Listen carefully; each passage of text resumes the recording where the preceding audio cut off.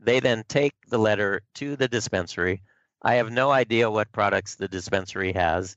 I say, ask the so-called bud tender what that's what they're called, what they feel would work best in your situation, and try it. Yeah. Do the bud tenders have special training, or I feel almost silly asking that, but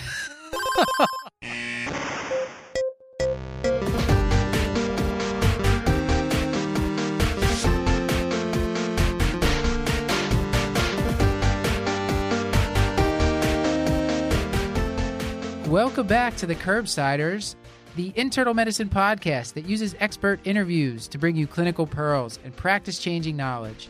I'm Dr. Matthew Watto, here with multiple co-hosts, Dr. Stuart Kent Brigham. Well, hello. Dr. Paul Williams. Hey, guys. And Dr. Molly Hoybline. Hi, thanks for having me back.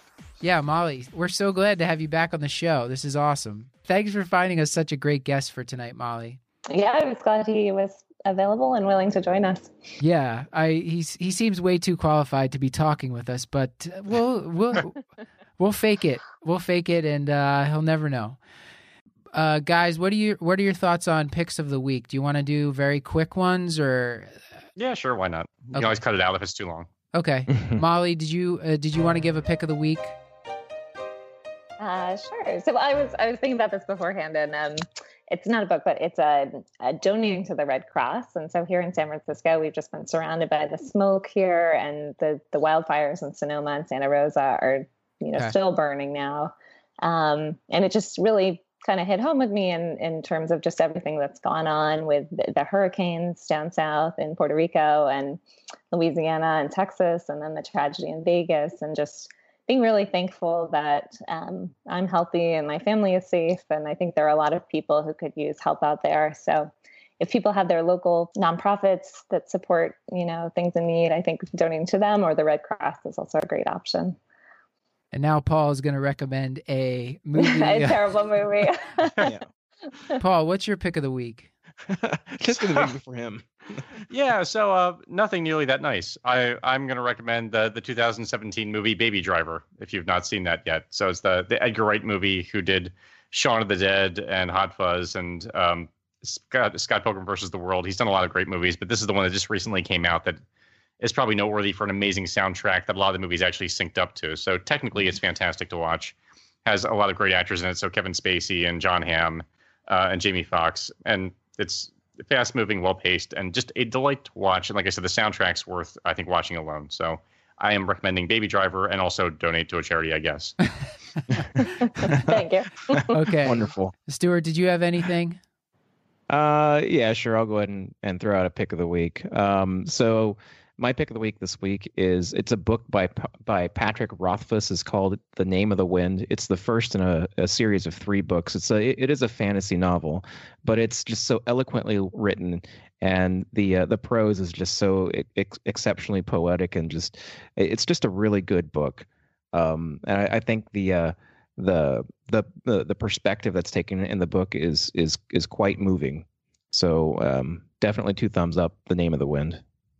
Thank you. And I am going to, for interest of time, skip my pick of the week. And this episode is an episode on medical marijuana, or cannabis, as Dr. Abrams likes us to call it. And the reason we wanted to do this is, A, it was a requested topic, and B, we didn't know much about it, which usually makes for a good episode. Dr. Donald Abrams, MD, is the chief of the Hematology Oncology Division at San Francisco General Hospital, an integrative oncologist at the UCSF Osher Center for Integrative Medicine, and professor of clinical medicine at the University of California, San Francisco.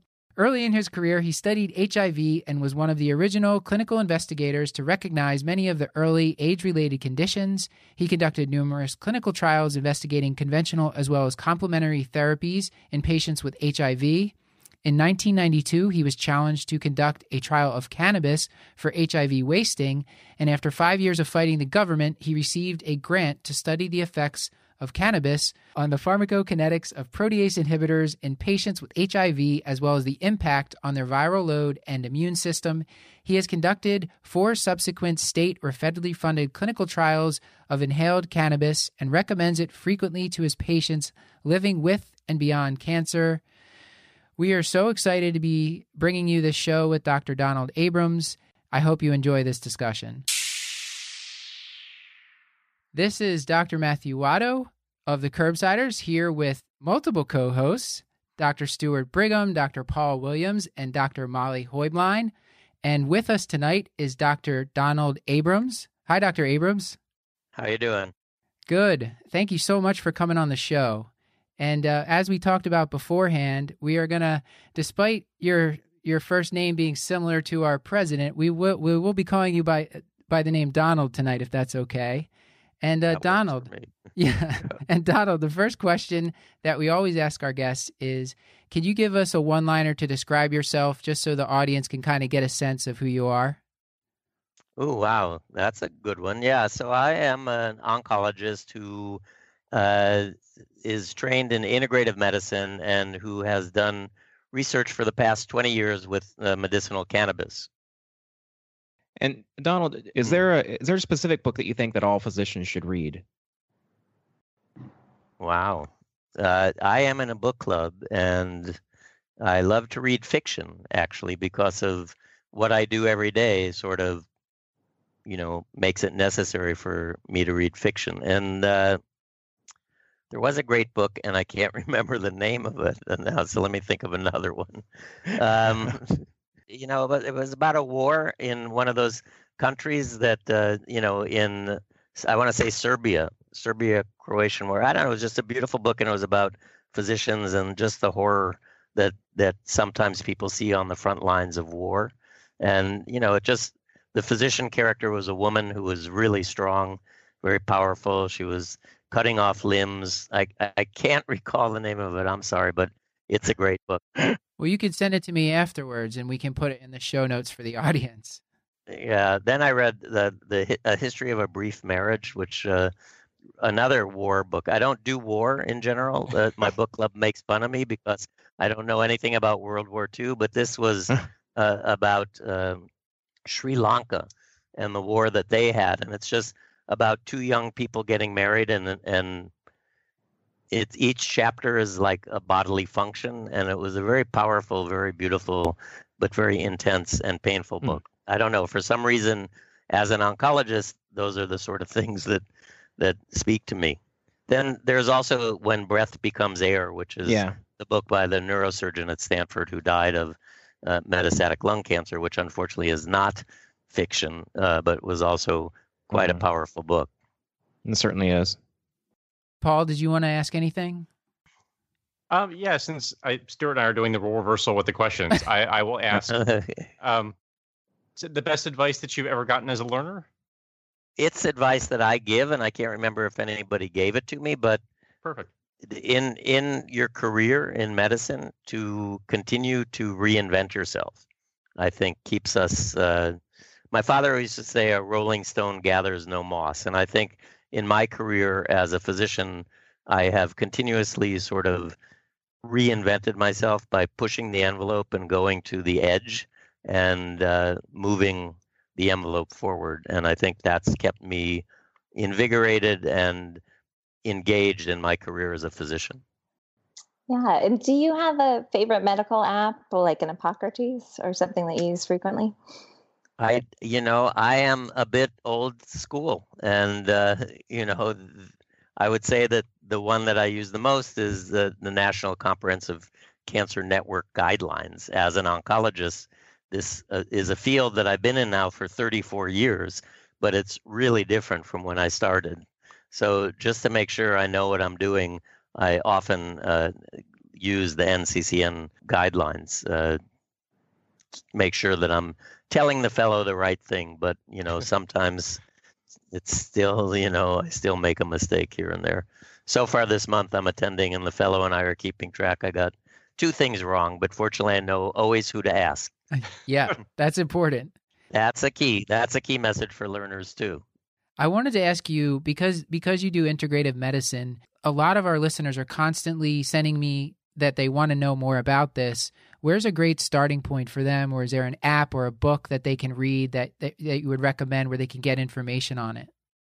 Well, I mean, integrative medicine is a huge thing. I am very fortunate to have completed the 2-year fellowship online from the Center for Integrative Medicine at the University of Arizona. I think it was a great program. It changed my life. I still go there twice a year to lecture to graduates, and I'm one of the professors, if you will, that puts together the online education. But also, Andrew Weil, through Oxford University Press, has a whole series of textbooks. Mine with Andrew is Integrative Oncology. There's Integrative Gastroenterology, Integrative Women's Health, Integrative Men's Health, Integrative Psychiatry. So if you have a specialty and you want to sort of learn about, what's going on in integrative medicine, integrative cardiology, they're all there. Oxford University Press series. Great, thank you. Well, let's move on to talking about medical marijuana, because this has been a topic that we've all wanted to discuss for a long time. And Molly, did you want to start off with a case? Sure, yeah. So I'm seeing more and more women and more patients like this. I work in women's health, so it's a lot of women. But our case today is MM is a 62-year-old woman with a history of breast cancer, and she's now treated with an aromatase inhibitor, and she also has some background osteoarthritis. And she's struggling with aching and stiffness in her hands, her shoulders, her knees, and her hips. And a friend suggested that she try some medical marijuana, and she'd like her provider's opinion about its safety and its efficacy. So that's a patient that I would say that the evidence supports acupuncture, just FYI, to be integrative and oncologic about it. The thing about medical cannabis, which I prefer to call it than marijuana because of the history of that word, is that it's difficult to find data to support really any use because of our country's belief that cannabis is a Schedule I substance which has high potential for abuse and no accepted medical use. The only legal source of cannabis is from NIDA, the National Institute on Drug Abuse, if you want to do research. And NIDA has a congressional mandate that they can only study substances of abuse as substances of abuse. So if you want to study the benefits of cannabis in patients with aromatase inhibitor related musculoskeletal symptoms, you can use NIDA cannabis, but you have to be funded somewhere else. And so when we look at the data available in the medical literature on the health effects of cannabis, most of it is harm because that's what NIDA funds and that's what NIDA provides cannabis for. Very little do we find on benefit. So THC, or tetrahydrocannabinol, delta-9 tetrahydrocannabinol to be specific, is the main psychoactive ingredient in cannabis. Cannabidiol has been elevated to this level of magical medicine by my friend Sanjay Gupta, who featured CBD in his 3-part series, Weed, Weed 2, and Weed 3, showing young children stopping their seizures on television if they got a drop of CBD in their mouth. Right. So CBD is not psychoactive, but that might not be the right word because it is psychoactive to a degree that it relieves anxiety and can be sedating or can be energizing. So it does have psychoactivity, but it actually doesn't complex with the cannabinoid receptor in the brain, which THC does. Right. So CBD has gotten a lot of press as a, quote, anti-inflammatory and analgesic. So a woman like this patient that you're describing might benefit from a cannabis product that is CBD dominant. Many dispensaries here in California where we've had legal cannabis for the last 21 years can actually provide patients with cannabis that is higher in delta-9 THC or higher in cannabidiol or CBD. But these are just 2 of 140 cannabinoids in the plant, and we still don't know anything about 138 other cannabinoids and what their potential medical benefit is. So the patient definitely might benefit from trying cannabinoid therapy. Which one or how to take it? So these older women, not that 62 is old, mind you, but I see a lot of these patients who tell me that eating is good and smoking is bad. So they go to the dispensary and they buy a baked product, and they're told only eat a quarter of the cookie. And they do, and nothing happens. So they eat another quarter of the cookie and nothing happens. So they eat the whole cookie. And then they call me 3 days later after a visit to the emergency room with a dysphoric reaction saying, I'm never going to do that again. So the difference between inhaling and ingesting cannabis is important to know, because when you eat it, the bioavailability is low and variable, and the peak plasma concentration occurs in 2.5 hours. Also, when you eat it, the delta 9 THC, when it does its first pass metabolism through the liver, gets converted to an even more psychoactive 11-hydroxy metabolite. So that's why, and the half-life when taken by mouth is 20 to 30 hours. When you inhale THC, the peak plasma concentration is reached in 2.5 minutes, and it dissipates quite rapidly over the next 30 minutes, and much less of the 11-hydroxy psychoactive metabolite is formed because you have less first-pass metabolism through the liver. So I always alert my patients to the fact that if you want better control over the onset, the depth, and the duration of the effect, inhale it, vaporize it, smoke it in a bong.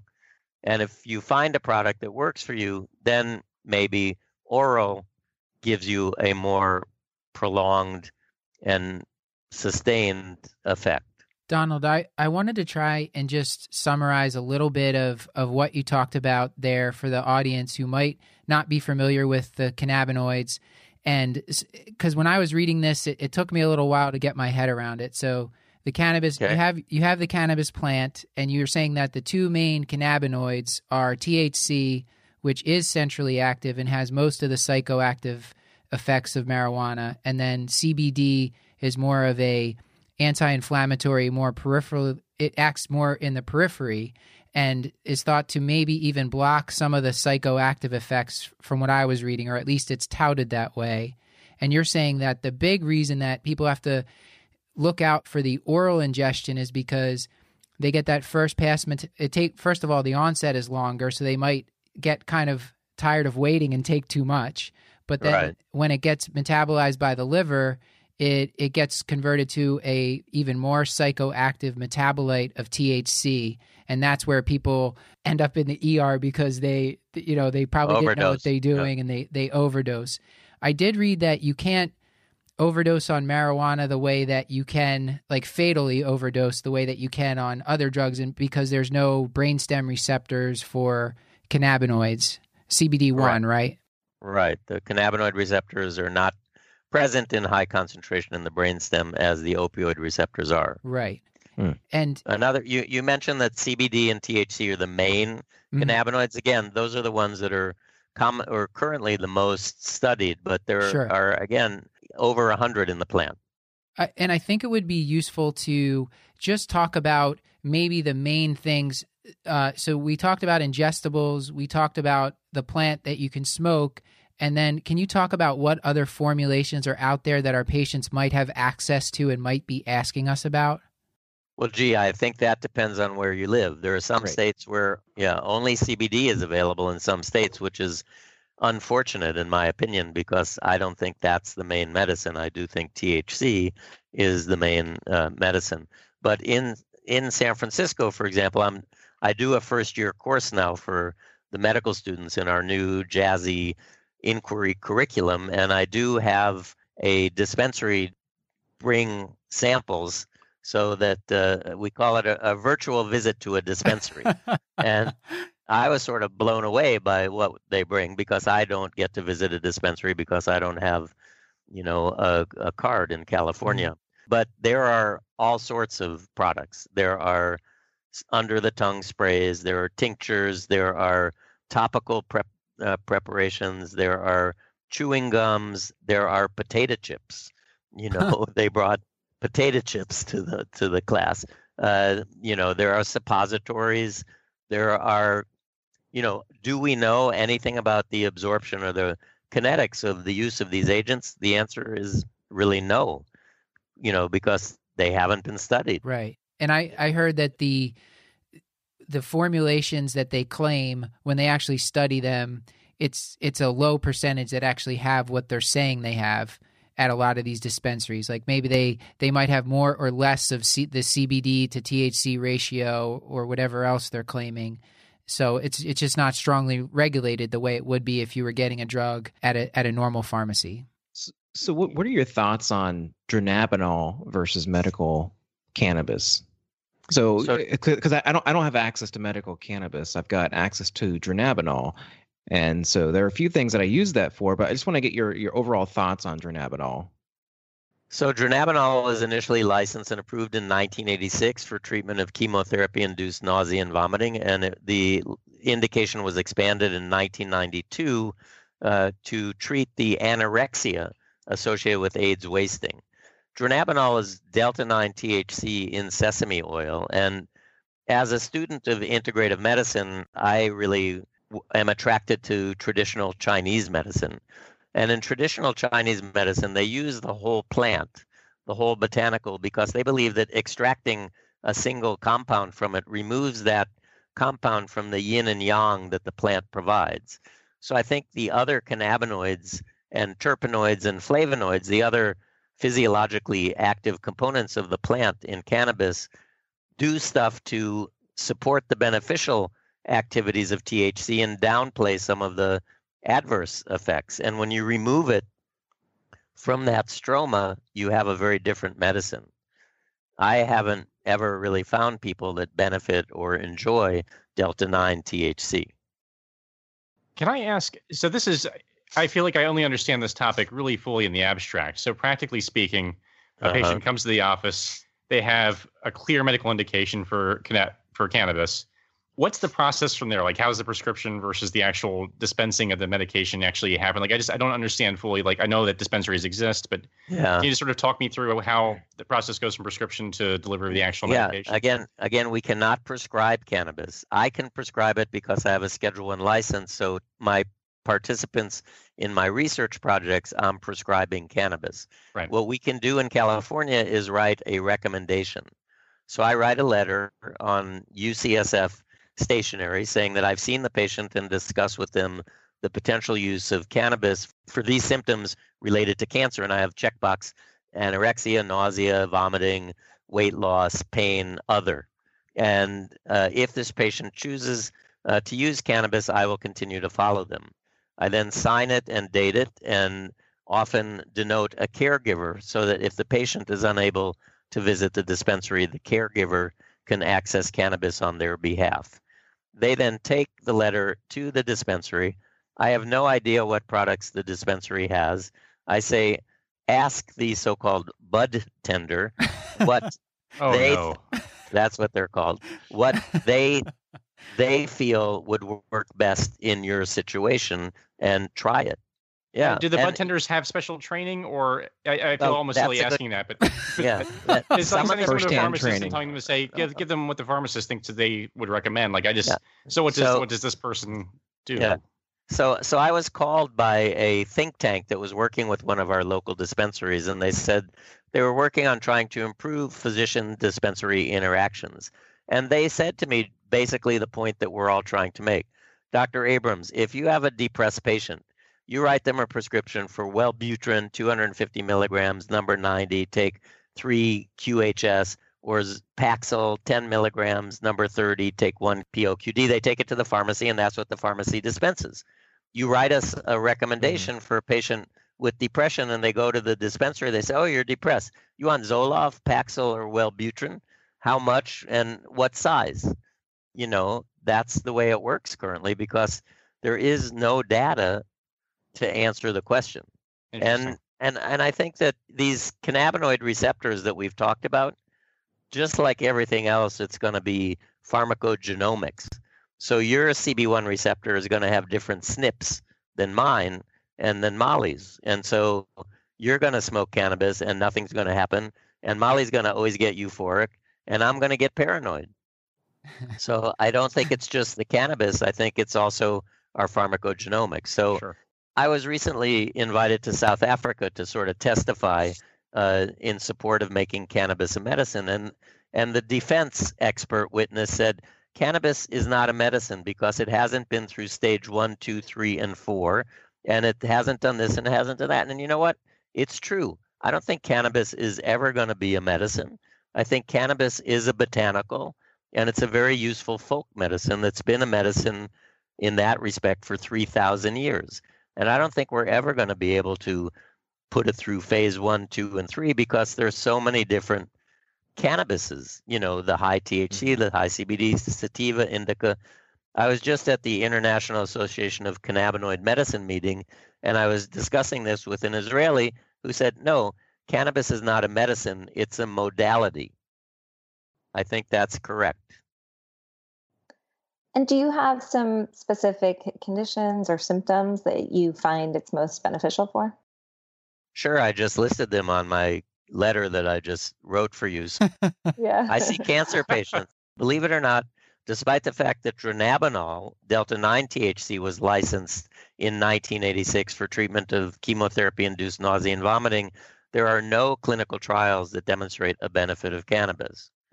I always say I need a randomized placebo-controlled clinical trial to tell me that cannabis is an effective antiemetic, like I need a randomized placebo-controlled trial to tell me that penicillin is an antibiotic.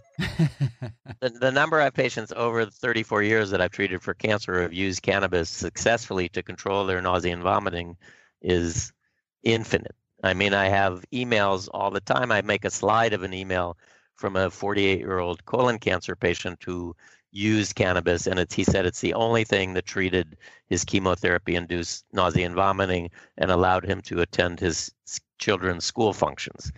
Nausea, vomiting, loss of appetite. Cannabis is the only antiemetic that also increases appetite. Pain, I mentioned cannabis is useful for chronic pain. I've studied it in patients with HIV-related peripheral neuropathy, and other people have studied it in other peripheral neuropathies, a situation, as you know, which is difficult to treat, and it seems to work. In association with opiates, I did a small pharmacokinetic interaction study that showed that cannabis is synergistic, providing increased pain relief, even though it did not alter the pharmacokinetics of the sustained release opiate. It provided added pain relief when added to sustained release opiates. I find it useful for sleep, for depression, and anxiety in my cancer patients. Now, it's approved in Canada and the United Kingdom. A sublingual cannabis extract is approved for spasticity associated with multiple sclerosis. So that's an indication that I don't often see in my oncology practice. I think I was one of the authors of the 2017 health effects of cannabis and cannabinoids from the National Academies of Sciences, Engineering, and Medicine. 16 of us reviewed all of the literature published in the medical literature since 1999 on the health effects, both beneficial and not, of cannabis and cannabinoids. And that was published in January of this year, and it's a very important and very useful volume. And Donald, I wanted to just point out for the audience, there's many very good review articles which we can link to. There's one in Annals of Internal Medicine this year. There was one in JAMA, either 2015 or 2016. 2015, Whiting, yeah. 2015, exactly. That's the one. And the limitations of a lot of these studies were well done, or as well done as they could be, but some of the limitations are just like the formulations differed and some of the endpoints they were looking at differed. It's just very hard to study because there's so many potential products, and if you're trying to study the plant, it's very hard to know exactly what people are getting. So that just adds that degree of complexity to it. But a lot of people are using these and finding help from it. I know we do have some concerns about the harms of this, and I think we should use some of our time now to talk about that because I know you have to get off the call soon. So can you talk a little bit about what harms that we should be able to counsel our patients on when they're going to be using cannabis or even some of the synthetic products, cannabinoids? I personally believe that cannabis is a very safe product. Again, much safer than many of the other, quote, substances of abuse out there, or much safer than tobacco, alcohol, and even sugar, which people take in large quantities every day. So, cannabis can be psychoactive. So people that are not expecting that need to be aware that they might lose some control of some of their cognitive functions, and they might, be in a different headspace. Cannabis can accelerate the heart rate and can increase and decrease blood pressure. So I find older people with cardiac histories are people that I recommend maybe be careful using cannabis, especially because if you get postural hypotension and you're older, the risk of falling is increased and fracturing a bone, which can be devastating in elderly people. Driving is something that was a big deal in our report. The increase of automobile accidents increases twofold if people drive under the influence of cannabis. The incidence of automobile accidents increases eightfold if people drive under the influence of alcohol. Mm-hmm. I think we haven't seen the bottom line answer on what happens in states where cannabis is now recreationally available. I wanted to break in with, I was mentioning this to Molly beforehand. I've heard people say this, and a patient said this to me last week. He goes, I don't smoke cigarettes, I smoke marijuana. And he's like, I know that's probably each joint is equal to smoking 5 cigarettes. So has there been any evidence? Yeah. Okay. No. So that's like an urban legend, but what are the studies saying about long-term function or long-term safety for the lungs? So Pletcher et al. From UCSF did a study in young people and actually found increased benefits to lung volumes in people who use cannabis compared to those who didn't. Donald Tashkin is a colleague at the University of California, Los Angeles, who's been funded by NIDA for 40 years to study the potential harmful effects of cannabis on the lungs. And the only thing that he could find was perhaps an increased incidence of chronic bronchitis. He finds that people who smoke cannabis and tobacco have lower rates of COPD, perhaps because of the anti-inflammatory and antioxidant properties of cannabis. He also did his pièce de résistance study was a study of 1,356 upper aerodigestive malignancies in the Los Angeles basin. And he found that people who use cannabis regularly had a 27% reduction in the risk of lung cancer compared to people who never smoked anything. Wow. A little bit shocking, but also has been confirmed in data from Kaiser and in animal models. What? So again, this has led many of my patients to believe that cannabis, this is not the only thing that's led, but there's a lot of internet lore that cannabis may have some anti-cancer activity. And again, Tashkin's work does not support any increased risk of lung cancer. And in fact, in our committee report from the National Academies, we reviewed a number of meta-analyses of both lung cancer and head and neck cancer, showing no evidence of increased risk of either in people who use cannabis. I did look up in the literature. This was from Current Atherosclerosis Reports from, I believe it was from this year. It was a French group of researchers looking at the cardiovascular risk. And they basically, it was just like a letter. It wasn't even like the full study in there, but it was a letter. And it said they saw some possible signal for increased risk of ischemic stroke and maybe trending towards increased risk of MI.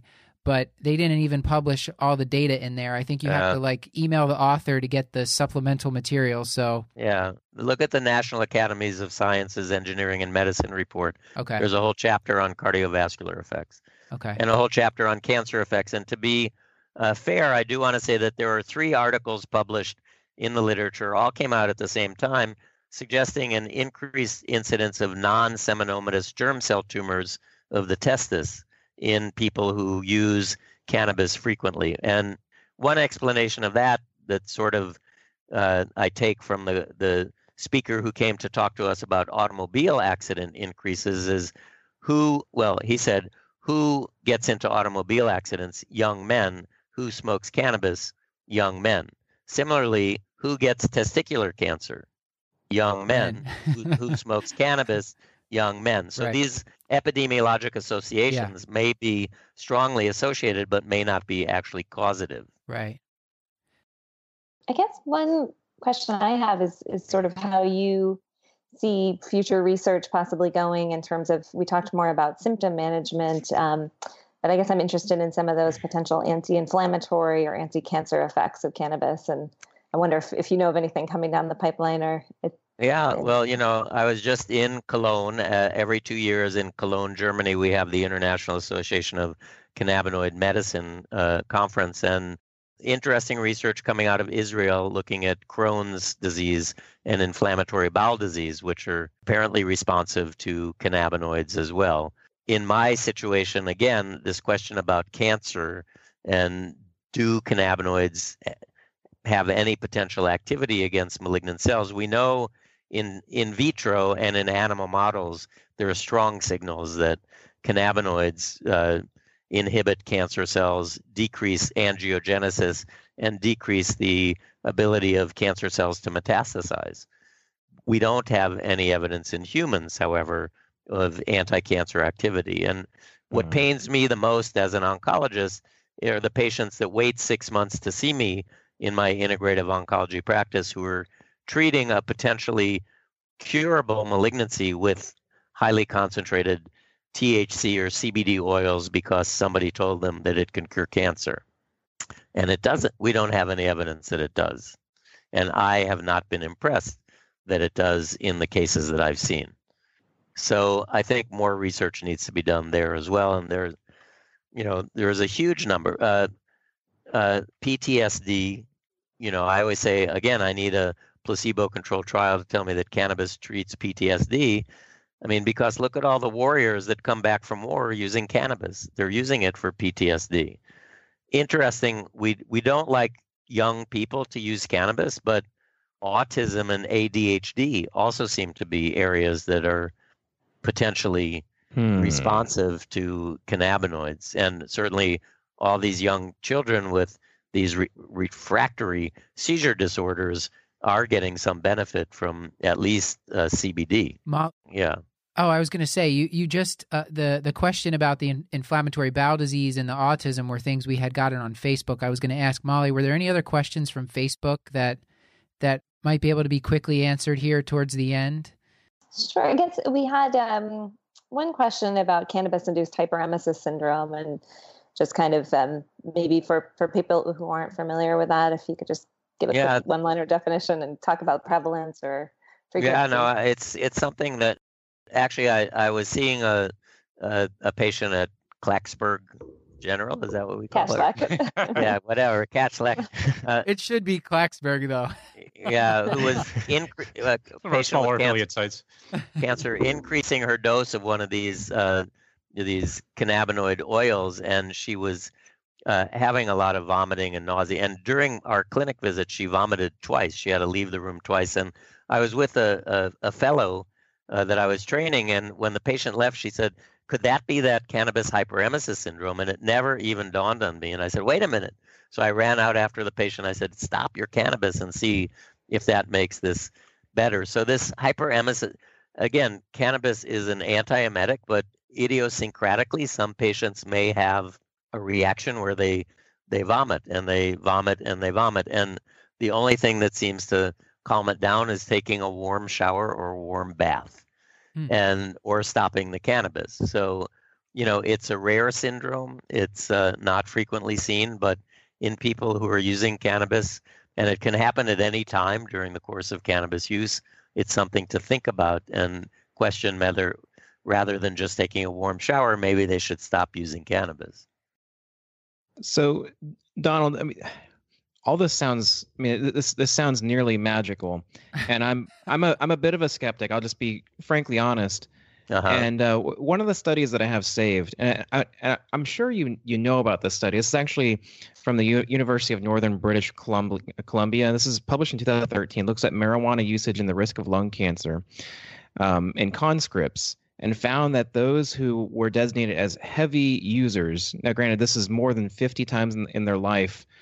followed them over a 40-year period. And this is when from Sweden. This study's from Sweden. Yes, from Sweden. This is a Swedish conscript study that was discounted by the people that did meta-analyses because they asked them at age 18 about their use of cannabis and looked at their lung cancer 40 years later without knowing anything about their use of tobacco or cannabis in the intervening 40 years. So thumbs down to that one. That was discounted. So discounted. Discredited. Yeah. Okay. I mean, look at Rastafarians in Jamaica. They have 1/2 the risk of lung cancers as Americans. Donald, this is awesome stuff, and I would love to hear you shoot down Stuart's suggestion. Well, when he says it sounds like magic, think about it. If this plant were first discovered today in the Amazon, pharmaceutical companies would be jumping over themselves. I'm sure of it. Yeah, it's an amazing modality of treatment for many different things. It's been a medicine in the United States. I mean, it's been a medicine in the world for a lot longer. Up until 1942, cannabis was available in the United States for physicians to prescribe to patients. It only hasn't been a medicine in this country for 75 years, and that's the duration of time that most of us have been trained in. And so we've been trained in the eras of reefer madness, and the Reagans just say no. And that's where we get our beliefs and feelings about cannabis. Right, and it's pummeled in my head with the dare to say no, right? I think this is a good place to get your take-home points because I want to let you get dinner and get to your evening. You don't need to hang out with us any more than. Been fun, I have to say. Yeah, I'm glad you're having fun. So if you had to give like 2 or 3 take-home points for our audience who are mainly primary care providers, what would those be? Well, I think, just as I said, we've not learned about cannabis because we live in this era of prohibition. I mean, how many of you learned in medical school that the CB1 receptor is the single most densely populated receptor in the human brain? Right. I mean, they don't teach us about that in medical school. Can you imagine? So I would recommend that people educate themselves about cannabis. There are online courses, there are CME courses, there are international Cannabinoid Research Society meetings, International Association of Cannabinoid Medicine meetings. If you want to use this as a modality of treatment for patients for many different indications that are not yet proven with published medical literature, there are ways to learn about it and help benefit patients who may benefit greatly. Awesome. I think that's a great place to end. Thank you so much for your time this evening. Yes, thanks so much. Good. Yeah, I can't detach from the program, I don't think. Let's see. Oh, maybe I can. All right. No, I can't. You're going to have to turn us off. I can't. I could do it for you. Okay. Okay. Thank you so much. Have a good night. Bye. Good night. Man, dude, he knows the literature surprisingly well. Yeah. That is super impressive. I mean, you would almost have to. Yeah. I'm still a skeptic.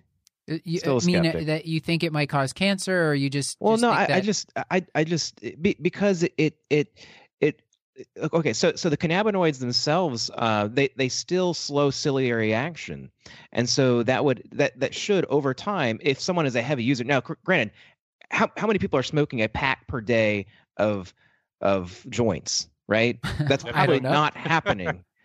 Now, if someone were truly smoking a pack per day of joints, I guarantee you that their risk for having lower respiratory tract infection is going to be higher because it suppresses ciliary action, and because of that, it increases bronchitis. Yeah, so it's going to increase your risk for lung cancer over a long period of time, just from scarring, from chronic chronic infections and obstruction, because of the decreased ciliary action. It's going to, but the problem is, how many people are smoking a pack of joints per day? It's just not happening. But I think that's a concern of mine, that if you make it recreationally available, that it's going to increase usage over time, logarithmic or probably linearly, as you allow people to smoke it recreationally. And you might see. You might. In Colorado, it hasn't really increased the rates, and actually in young people, it's decreased the rates to have it be recreationally available. I don't think it's going to be just because it's now available that people are going to go from, instead of smoking 1 joint a day, to smoking like 10 joints a day. I just don't buy that. I think they're going to get high the same amount. If they're using it to get high, they're going to get high the same amount as they were before. And maybe that those levels, as far as the literature did not say anything about increased risk of cancer. That's one study. But if you look at there's several systematic reviews, it just seems all pretty benign stuff that they were finding. Most of the stuff was like cognitive side effects. I think the motor vehicle thing is the biggest concern I would have for patients. And there's a lot of beneficial effects from what it says here. I mean, I do, again, part of me just says this has got to be biased. It's got to be biased. It's got to be biased. Yeah. And I'm having a really hard time swallowing this pill. Well, look at I think the bias goes both ways. Like, I think that's. I'm sure it does. I think there's the issue with marijuana, at least in my mind, is that it's the advocates seem very uncritical and the critics seem to not willing to think about any of the positive effects. Right, there doesn't seem to be a whole lot of middle ground, and I think there's a marketing problem that. If you write, yes, I think this patient benefits from cannabis use, and then they take their paper to a bud tender and get potato chips, like that's bonkers. Like that's just like that's not how agree, Paul. It's not how therapeutics work. So I think that we have to find some kind of middle ground before I can buy into it. Exactly. I mean, you smell what I'm cooking here, Paul. It's the same. Picking up what you're putting down for like 2 weeks in a row, which I find very worrisome. Crazy. I don't remember this at all. I mean, and that's exactly what was going through my mind. I mean, guy comes and sees me. He's nauseous, and I send him to a bud tender. He's going to walk away with like a bag of potato chips. It just seems like just that thought just seems so antithetical to just science in general. I mean, it's not studied. It's not. I know. Is it going to be studied? No, it's not. I get it. It just seems. I don't know. Molly, what do you think? I mean, I think it's very different from our typical training in Western medicine. And I definitely understand that idea of feeling uncomfortable with, we're used to having a very set prescription. That the examples he gave, I thought were great of, the patient with the antidepressant. And except for 250 we're used milligrams. to having a lot of, like, what is that? But we're having, that we're used to having sort of control over it. And I think the plant medicine model almost doesn't put us as strongly in control of it. And so it's a different sort of paradigm for doctors to work in, that the patient does get to try it out and say, I want a little less, I want a little more, I don't like that, I do like that. And then it's kind of feeling it out and testing it out patient by patient. So it's certainly a different paradigm from what we're used to practicing in, but I have plenty of patients who use it and say they get benefit. Yeah. But I'm sure some people try it and don't like it or have negative side effects. I mean, it's like any medication, not for everyone. I think we can go ahead into the outro. I don't think anyone's going to sway Stuart and Paul to start prescribing it to everybody tomorrow. Not anytime soon. I think we just need to figure out where we stand. I'm very pro dronabinol. Part of that's because it's, you can study it. You can look at some of the effects. I've got some quantifiable data to suggest, at least for some specific patients, it does have benefit. Right. Now, granted, I'm not going to use it like, I'm not going to throw it out like candy, but certainly, I'm convinced that for especially my chronic opiate users, that I could potentially use that to decrease their dosage of opiates. Right. That's where I really find one of the main things that I would find this attractive for is where if you have somebody, they're on opioids, they're not getting great relief, and they're escalating their dose, and maybe you can throw in a cannabis or dronabinol, and then kind of help their pain and maybe stop that cycle where they just keep their dependence is building or their tolerance is building, and they're getting bigger and bigger doses. I've had some benefit when other things failed, but for the most part, I would have a hard time sitting an Alzheimer's patient home and saying, "Hey, go smoke some joints tonight and tell me how it did." That's exactly the patient I'm okay with it for, actually. What are we hanging on to? Or your potato chips, right? All right, let's do the outro here. Sure, could I just plug one last thing? Yeah, so I think a lot of people don't really know what the laws are in their state, and so we'll link to a website from NORML, NORML, which is a pro-marijuana advocacy group, and you can search by state and see both in terms of recreational use and medical use for CBD or THC, what's allowed and sort of the process for prescribing, if that's something that you decide you want to pursue. One of those JAMA articles that was in the show notes actually has a really great table that by state of what's allowed and what the indications are for. So yeah, there's a couple of things where we put that together. It's really nice. So, yeah.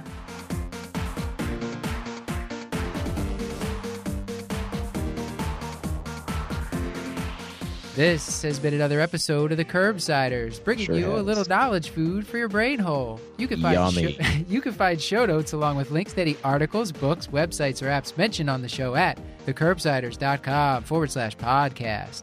Please sign up to receive our weekly mailing list where you will receive copies of our wonderfully done show notes at thecurbsiders.com/knowledge food.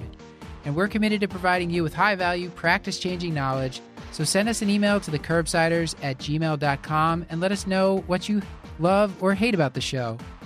And follow us on Facebook, Instagram, and on Twitter at The Curbsiders. Until next time, I've been Dr. Matthew Frank Watto. Go ahead, Molly. Oh, sorry. And I'm Molly Hoytline. You know, Paul, I actually want some potato chips now. Thanks a lot. And I'm Dr. Stuart Kent Brigham. And good night. And I remain Dr. Paul Nelson Williams. Good night.